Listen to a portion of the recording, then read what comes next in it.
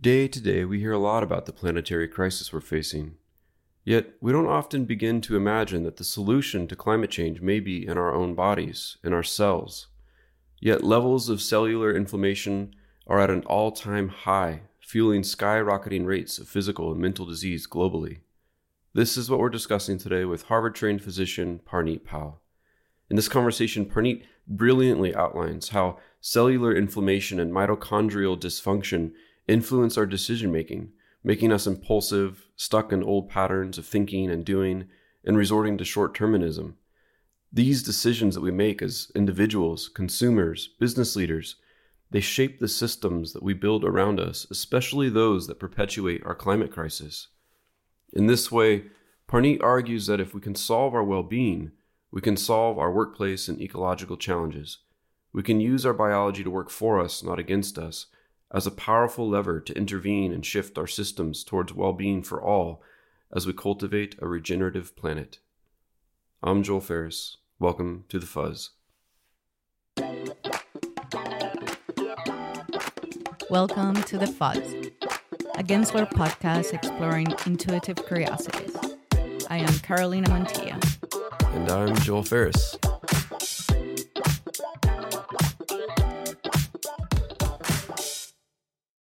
Parneet, thank you for joining us on The Fuzz. We're so excited to have you. Thank you so much, Joel and Carolina. Pleasure to be here. Welcome. In your work, you're thinking very holistically, and I wonder if you could give us a bit of background in regard to your path and journey to where you are today, and what were some of the major thresholds that you crossed in your journey that led you to some of the revelations that have really shaped and informed the work you're doing now?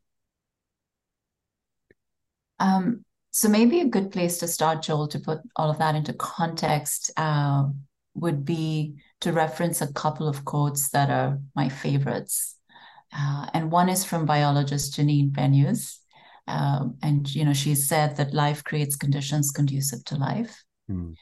And the other is from Bucky Fuller, who said that the real wealth of life aboard our planet is, and he used three phrases that are really important. He said it's forwardly operative, metabolic, and intellectual regenerating system.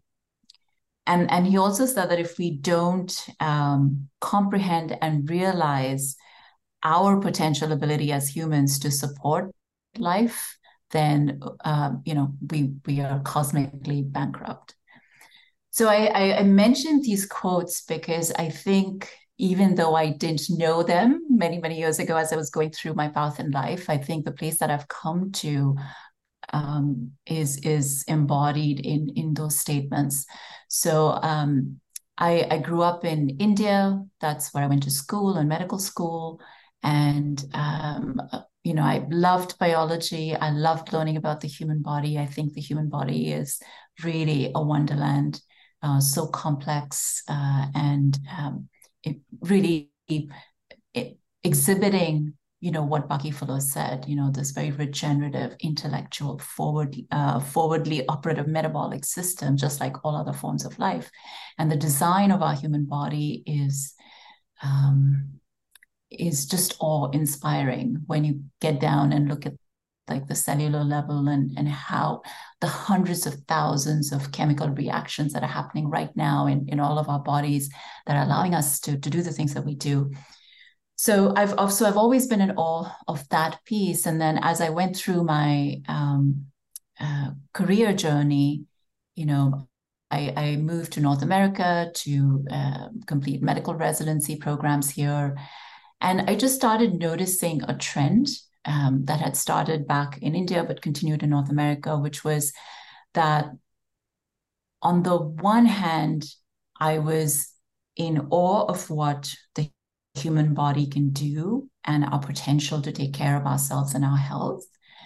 But at the same time, I was noticing that the systems that we're surrounded with are really not conducive to maintaining health and life. And this is a feature of systems globally. So it's not just like a North American issue at all. And that really stuck with me. And then as I sort of kept moving forward in the healthcare system and, in the practice of medicine, I realized that this was very, very deeply entrenched in how medicine is practiced as well. And I think most physicians go into this career path with the noblest of intentions to help create conditions conducive to life, at least a human life. But the incentives built into the system are really, really move them in a different direction and make it very hard for them. The rates of burnouts and the rates of suicides among the healthcare community are one of the highest. And so for me, I think the thresholds or the pivoting points were just noticing what I was observing, the fact that I was not happy in the clinical setting. I felt really constrained with what I was able to do. And I was being really drawn towards the data and the statistics that pointed to prevention being such a powerful tool that we have in keeping ourselves healthy. And so I decided to make this change and to focus on prevention, to see how we can use our lifestyle to optimize our health. And the other sort of pivot or threshold point was noticing that I really love teaching and I really love communicating these concepts. And so that's where the shift also happened. So my career moved from clinical practice to designing well-being programs in the workplace. The place where we spend most of our lives is a system that we surround ourselves with for many, many hours in the day. And it has a huge impact on our health. And then more and more now into becoming sort of embodying being a physician educator and science communicator. And really my goal is to teach skills and communicate ideas that advance personal, workplace, and planetary health. So powerful. And I think it's so needed. And I'm wondering if you can speak a little bit more to that shift from kind of reactive, responsive healthcare to the preventative healthcare. And so some of what's happening in that space and why it's important and what that might look like in regard to connecting our health to planetary health. Yeah, so I think a good place to start might be some of the statistics. So we, as a society globally, the rates of stress and burnout, loneliness, many different aspects of mental health, but also the rates of lifestyle-related chronic diseases, which are things like heart disease, obesity, diabetes, cancer, neurodegenerative disorders like Alzheimer's and Parkinson's disease, mood disorders. All of these account for the majority of our healthcare spend, more than 80% in the US and similarly globally. They also account for most of our suffering, right? Mm-hmm. So if you develop one of these diseases, it's a huge toll that it takes on you, your family, your work, what you want to do in the world. But the good news is that the data also very clearly show over and over again that when we pay attention to just a few key aspects of our lifestyle, what we eat, how we move, how we sleep, and how we manage our stress, we can prevent 80 to 90% of these chronic lifestyle-related diseases. And so that's a really, really, I think, empowering and stat for us to lean on. And so that's one piece. Is just, to your question of that's why I think prevention is so powerful and paying attention to our lifestyle is so important. But then kind of shifting and, taking a look at how does that inform the connections between personal and planetary health. I think that's where I like to tell the story of mitochondria, because I think they are such, it's not just a metaphor, but they are sort of like these literal connections between our inner and outer ecologies.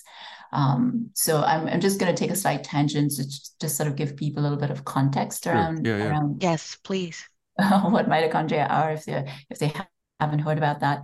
But so coming back to that notion of our life being metabolic in the body of the human body, but in the bodies of all other species, metabolism simply means this process where we take food in whatever form it's available, and our cells break that food down to produce energy. And that energy helps us to perpetuate life and to regenerate life and to maintain life and to restore life. And so in our body, that means that we convert the food that we eat into energy to build our body, our muscles, give us the energy to show up at work every single day. But then all of those metabolic reactions are also producing waste products. And it's very, very important for the body to be able to eliminate those waste products in an effective manner so that they don't accumulate in the body. So that's what metabolism is. It's these, and there are literally at the cellular level hundreds of thousands of these chemical reactions, very, very complex reactions that are taking place every single minute. And a key regulator of this metabolism in the cell are these organelles called mitochondria. And every cell has hundreds, sometimes thousands of these mitochondria. And what we're learning now about mitochondrial health is that they really hold the key to not just metabolism, but to every aspect of health and disease. So you can think of them as these regulators or these masterminds. And what they do is they balance growth and repair. So this is very important. And again, this is a sort of general organizing principle of life and natural systems, is that there has to be a homeostasis, a balance between how much growth and how much repair and restoration is happening. And so disease or imbalance happens when, one exceeds the other. And so what mitochondria do is they're taking in these cues from our external environment.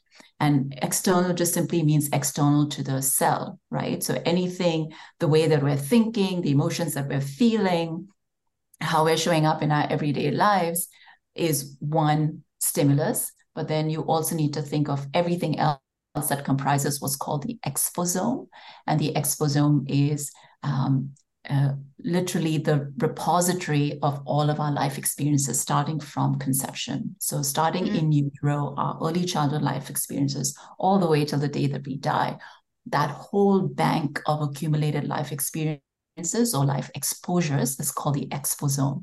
And so now there's a lot of research being done around how this exposome, all these stimuli, social, physical, mental, emotional, environmental, economic, all of these stimuli are being interpreted in the body by our mitochondria because they have to respond to those stimuli. And they respond to the stimuli by shifting metabolism in one way or the other. And again, this is a very complex process. You can go as deep as you want into it, but essentially it translates into those chemical reactions shifting either more towards growth or towards repair.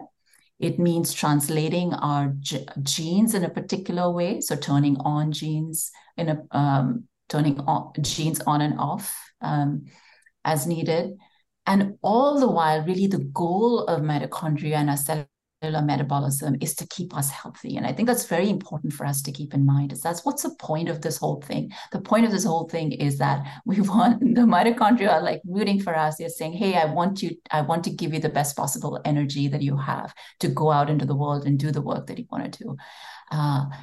But then the sort of flip side of that equation is that if we constantly expose ourselves to or bombard our mitochondria with overwhelming stimulation in the form of all of these lifestyles, right? Like if we're constantly living these fast-paced lives where we are asking a lot of our metabolic systems, then our mitochondria, our immune systems, our microbiome, they all try really, really hard to keep up with it.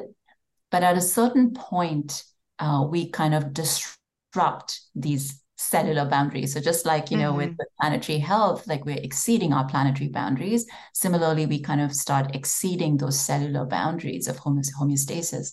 And that's when we get into trouble. And the manifestation of that in the cell is something called inflammation. So we can get into, what that means. But essentially, inflammation is it's an immune reaction. It's protective, but when there's an imbalance and when there's this overstimulation through our exposome, then inflammation becomes chronic, and then it becomes dysfunctional. And that becomes a starting point for all of our chronic lifestyle related diseases that I talked about. But I think very importantly, this inflammation influences our ability to make decisions.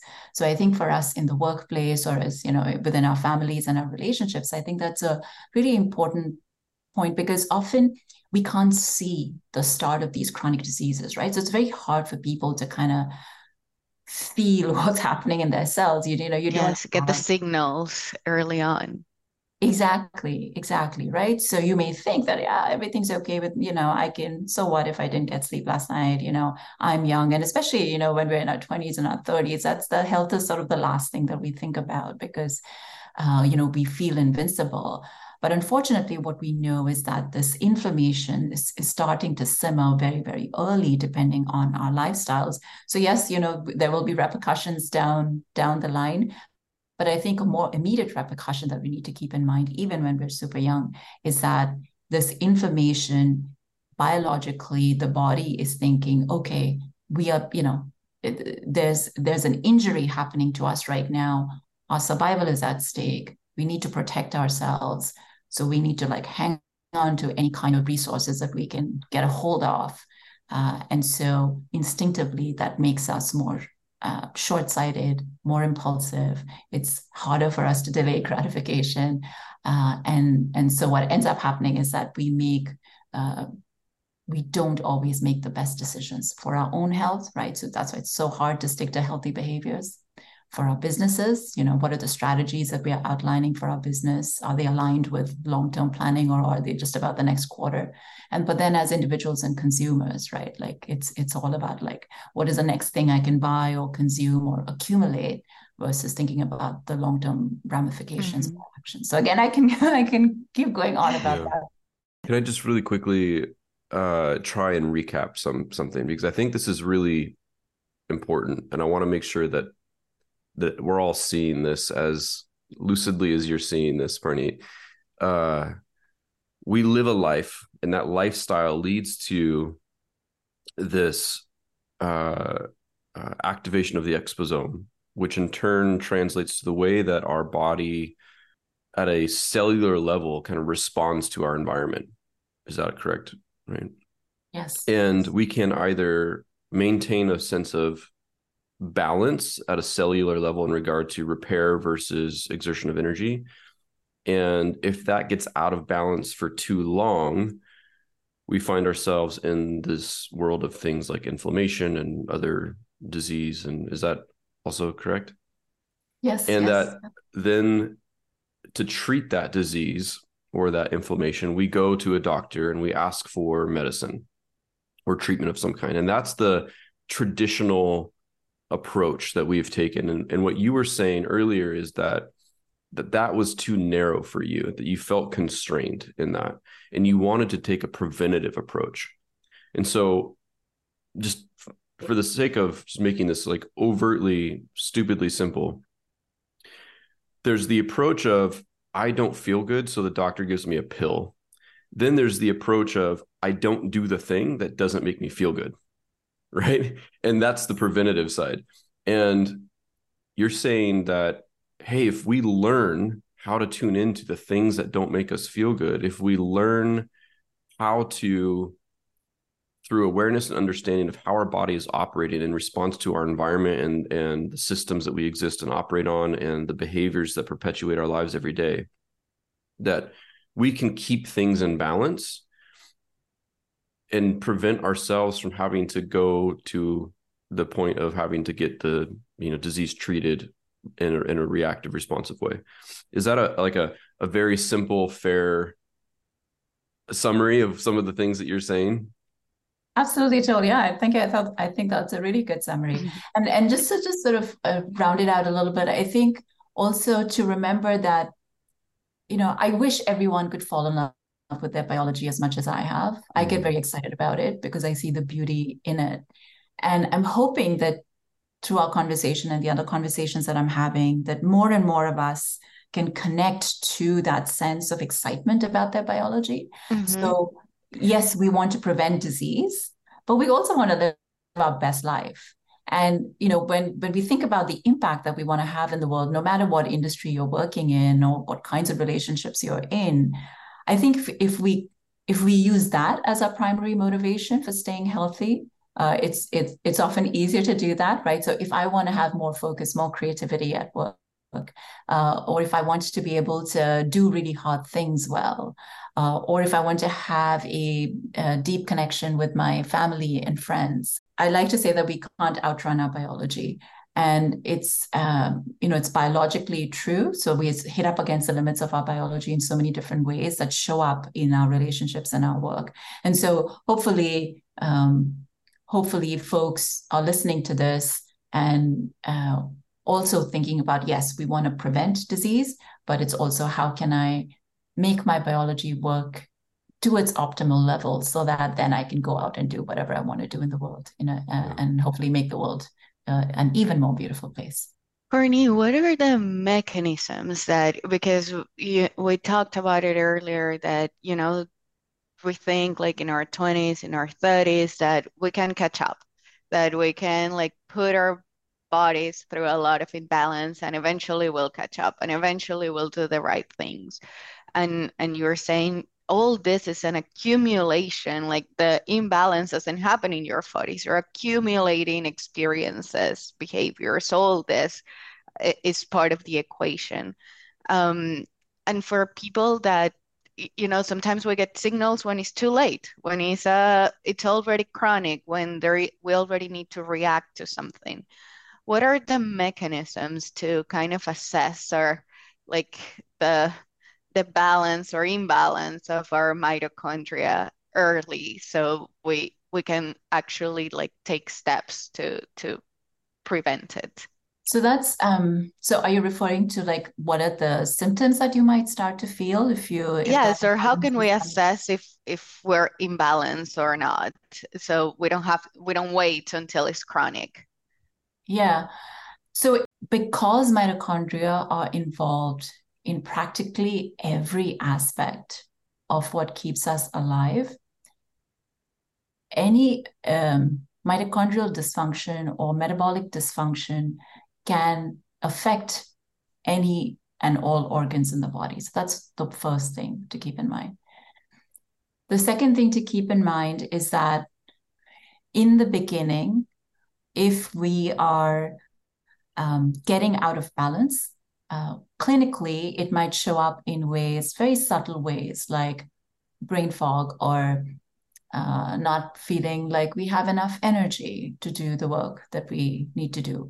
We might find that our immunity decreases, so we're falling sick very, very often, just like the regular coughs and colds and flus. So that's kind of one aspect. Another aspect you can think about, because this is related to the actual transformation of food into energy, is checking into like, are you having these energy crashes during the day? Are you constantly having to eat food or snack on something to keep going? Are you needing to like caffeinate yourself to maintain your level of focus throughout the day? And then what is the quality of your sleep when you go to sleep at night? Are you able to fall asleep easily? When you wake up in the morning, do you feel refreshed, or do you feel like you could be in bed for many, many hours? All of these, and of course, one very important indicator is our emotional regulation. So, and it's, we all have work to do in that field in terms of training our emotional regulation systems. But if you find yourself noticing that your moods are very labile, that you're noticing more, that you're becoming increasingly anxious, or like your moods become unpredictable, or you're feeling more depressed, I think these are all little signs, little signals, yeah. Little signals that things are getting off balance. I think I'm off balance. Well, Joel joined the club because, in some ways, I think like we are all off balance. Right. And I really want to emphasize that the goal here is never perfection, right? So it's not about putting this pressure on ourselves to like lead these immaculate lives every day. It's just impossible. And we need to like exercise some self-compassion. But then again, I think coming back to the point that hopefully that becomes a motivation for us to support each other and create these communities where it's easy for us. I mean, you guys do know this really well, how can you design a system so that the optimal behavior becomes the default behavior? So hopefully that's where we go as a community. Yeah. I think this is really interesting, and it ties in especially to our experience of work, because the 4-day work week's been getting a lot of attention, right, these last 5 or so years. And you get various folks writing books and running pilots, and even in some cases entire countries legislating experiments around the 4-day work week. And the data that's coming has been really promising, right? That we're seeing higher levels of engagement, we're seeing higher levels of productivity, higher levels of creativity, more sense of connection and community among your colleagues and coworkers, increased revenue, increased retention and loyalty among clients and customers.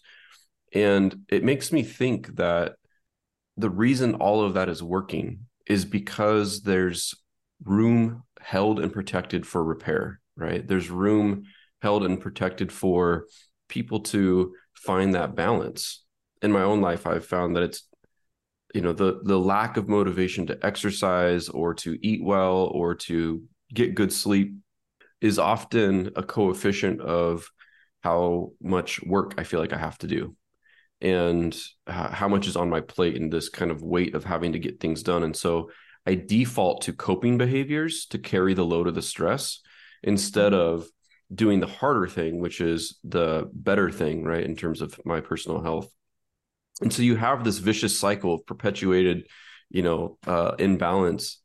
And what's the responsibility of employers today specifically for empowering their employees to disrupt that vicious cycle and to find that state of balance, to reclaim a state of health, so that they could then be more engaged and more productive and less brain fog and better sleep and, all of the things. And not to put a, productivity lens on all of this, because I don't think that's the point.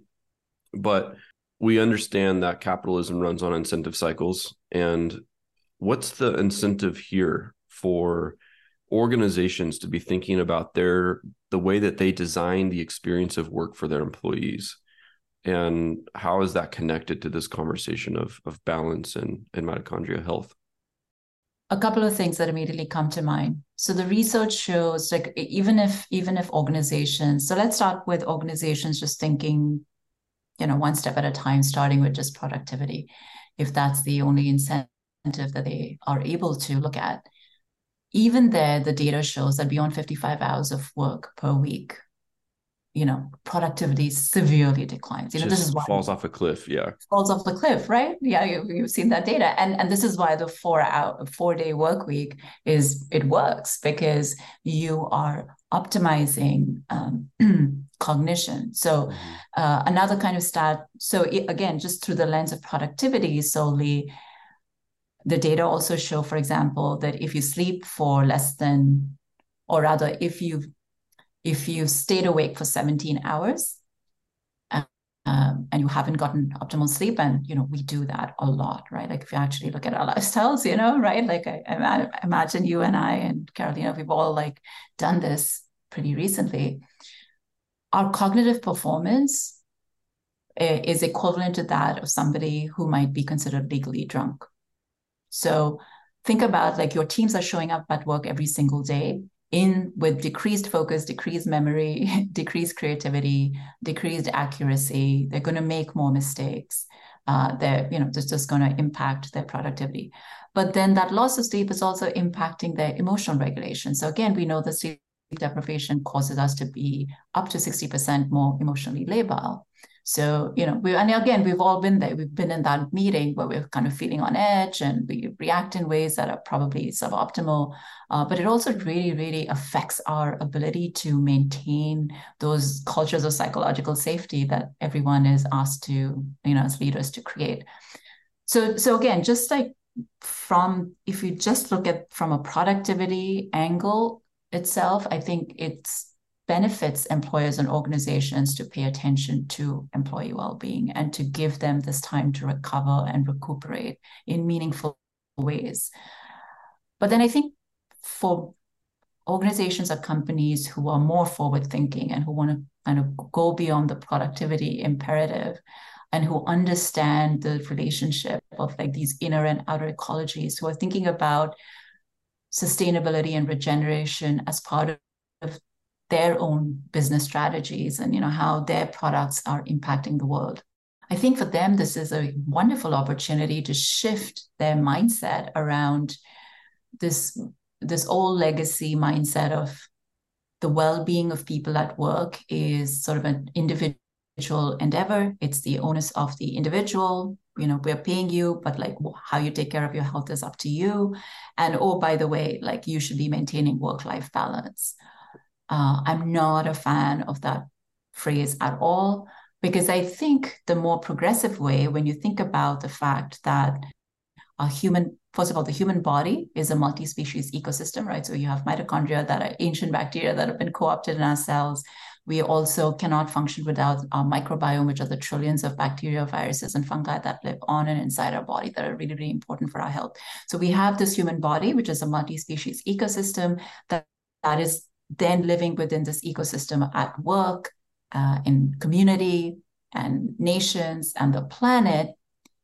Then we start to realize that rather than looking for work-life balance, workplace itself, your business, your organization is a direct determinant of well-being. I hope that distinction is clear. And so we need to start to think about, wow, our workplace and the cultures that we're creating at work is a huge part of that exposome. And it's affecting leaders and employees alike, which is affecting the decisions that they're making for your business, which is affecting the, how their products and their strategies are enacted in the world, which again, so there's like this feedback loop, right? How we show up affects the exposome then feeds back and it affects our cellular health, and on the story goes. So did I answer your question? Like, I think so. I mean, it's striking me as a bit ironic that you have all of these companies setting carbon reduction goals, and we're going to be 0% emission by 2030 or whatever. Yet there's no burnout reduction goals, and it's almost as if like reaching that carbon neutrality actually creates more work and pressure for the employees themselves, because there's this mythological separation between life and work, and that stress created 9 to 5 doesn't carry over in the other hours of your day. And so there's this huge need. I think what I'm hearing you say is the internal ecology and the external ecology need to be designed as a singular system. And so if we're going to meet our carbon reduction goals, we have to think about the cost to human exertion and activity in terms of that's a part of how we get there, right? It's almost like, what is the emotional balance of your organization as part of what is the emotional health of your organization to actually get you to goals, to better products, to better impact on the planet. But our metrics are more on like measuring productivity versus measuring like our emotional health as a collective organization.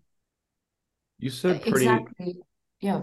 You quoted someone, you said life begets life, which I love. Do you think that balance begets balance?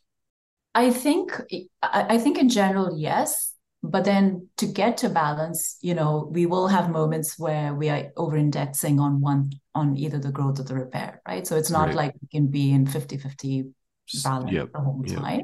So it's more about recalibrating effectively when we're off balance. So maybe recalibration begets recalibration? Yeah. Or the pursuit of balance? Yeah. And I think just, what is the goal here? Like, what are we trying to get to with that balance? I think is also really important to remember. Like, why are we trying? What is this balance for? And if we can reframe that and relate that to whatever's most meaningful for us, then I think the recalibration of the balance becomes more exciting and more doable and more reachable. But yeah, so, there will be, I think it's important to remember that all natural systems follow the principle of oscillation or rhythmicity, right? So we have summer, winter, day, night, and our cellular mechanisms follow that rhythmicity as well. So in the daytime, our metabolic systems are primed, they are optimized for growth and repair and eating and moving. And the reason we have to sleep at night is because it turns on a very different set of gene expression and metabolic systems that then get into gear for that repair and restoration and regeneration. And that's how the balance occurs. So it's not everything happening at the same time equally, but it's just responding to the stimuli, but also sort of keeping the balance of this oscillation and rhythm as well. So for organizations that are interested in not just mapping, but understanding the connections between the patterns of work, the crisis of health, and the meta crisis of planetary boundary transcendence and ecocide and extinction and anthropocentrism and all of these things that we're facing in the world, the challenges that we're facing. Maybe to say that simpler, it's like our behaviors of work, our health, and our planetary health, right, are all interlinked. Yeah. What should organizations begin doing? What are some of the first steps that they can take to begin leaning into this and beginning to make some changes and some shifts? Yeah, I think a couple of things that come to mind is first, starting, the decision makers and leaders need to start with their own health. I think that's very important. So take a look at where they might be a little off balance, and start there. It's very hard to think more broadly if we are still stuck in those repetitive loops of thinking and information. So, use whatever personal motivation and meaning works best for you to help you to get to those healthier behaviors. And then start to think about how can you prioritize, include, and track well-being metrics as a core part of like the organizational financial reporting system. And unfortunately, it's very hard, right? It's very hard to translate a particular stimulus at work to your blood pressure or the level of the sugar, your blood glucose level, right? It's very hard to make those direct connections. But what some organizations are starting to do is to just track these self-reported surveys. So maybe every quarter, just doing a survey to check in with your teams to see how they're doing for their physical, mental, emotional, and social health. What is the quality of their relationships? How are they feeling? What are their moods doing? How much energy do they have? What are the levels of their focus and creativity? Do they feel collaborative? Do they feel overextended? How are the workloads and workflows? Is it working for them, or could they be done differently? So just even prioritizing that information, and then hopefully starting to see the links between how your teams are doing versus how the company is doing or where it wants to go. But then you can add another complex there, which is, how is the company doing in terms of its environmental sustainability strategy and goals as well. Yeah, so I think, in this conversation, you've alluded to burnout a couple of times, Joel. And I think in that conversation, you guys are probably already aware, but I think for folks in the audience who may not be aware of this, the causes of burnout are systemic, right? So it's less about what the individual is able to do. It's more about the cultures that we are creating. So, Christina Maslach has done the most seminal work in this area. So if people who are interested can look up her work. She outlines the 6 causes of burnout, which include, workloads, unmanageable workloads, a perceived lack of autonomy at work. Whenever there's a values conflict at work, a lack of community. There's insufficient reward for work. So as when you hear those phrases, you realize that, wow, it has less to do with me as an individual, but more about how this community that we're building at work or the culture that we're building at work is showing up. So I think that's another place where organizations can start to embed those questions or just open up these conversations with teams, right? Like even starting very simply with just like, hey, let's take a look at our workloads and workflows and how is this working for everyone and where are the shifts that we can make to support each other. And again, I completely realize that organizations, decision makers, like most leaders want to do well by their teams, right? It's not like they're these evil creatures who wake up in the morning to torture their teams. But I think so just to have a little bit of empathy and compassion for them, and to I think for them it's really important to start engaging their teams and starting to have these conversations so that they get the feedback. There was a recent survey done by Deloitte, a well-being at work survey, that showed there's a huge discrepancy between how employees are doing in terms of their well-being. So most employees reported that their health actually stayed the same or worsened in the past year, whereas the majority of leaders thought that health and well-being of the employees had improved. And so I think there's this real disconnect between how people are feeling at work and how leaders are perceiving it. So maybe, start talking to your teams a little bit more. I feel we could do an entire episode about that connection and, like the impact and the potential of how that connection could be very meaningful and actually like informative to where we could go as collectives. I think that's fascinating to me that at the end of the day, like, yes, it starts very much inside of us, but the environments that we live in, the systems, the relationships, the groups, the leaders that we have affect us, affect society, affects the planet. It's all like a series of connections. Exactly. Yeah.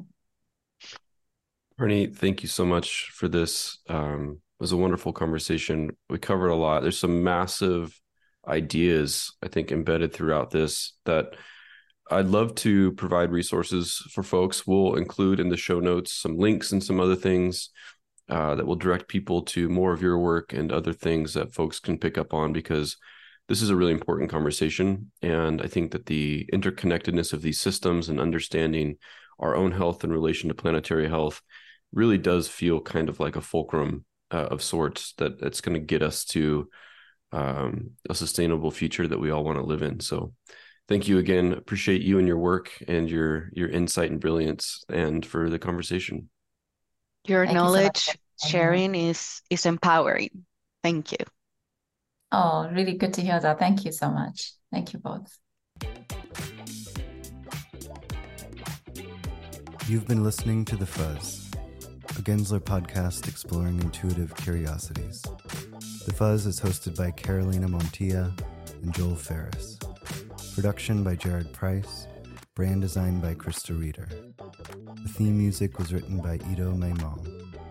For more on all things fuzzy, please visit our Substack, thefuzz.substack.com. Thanks for listening.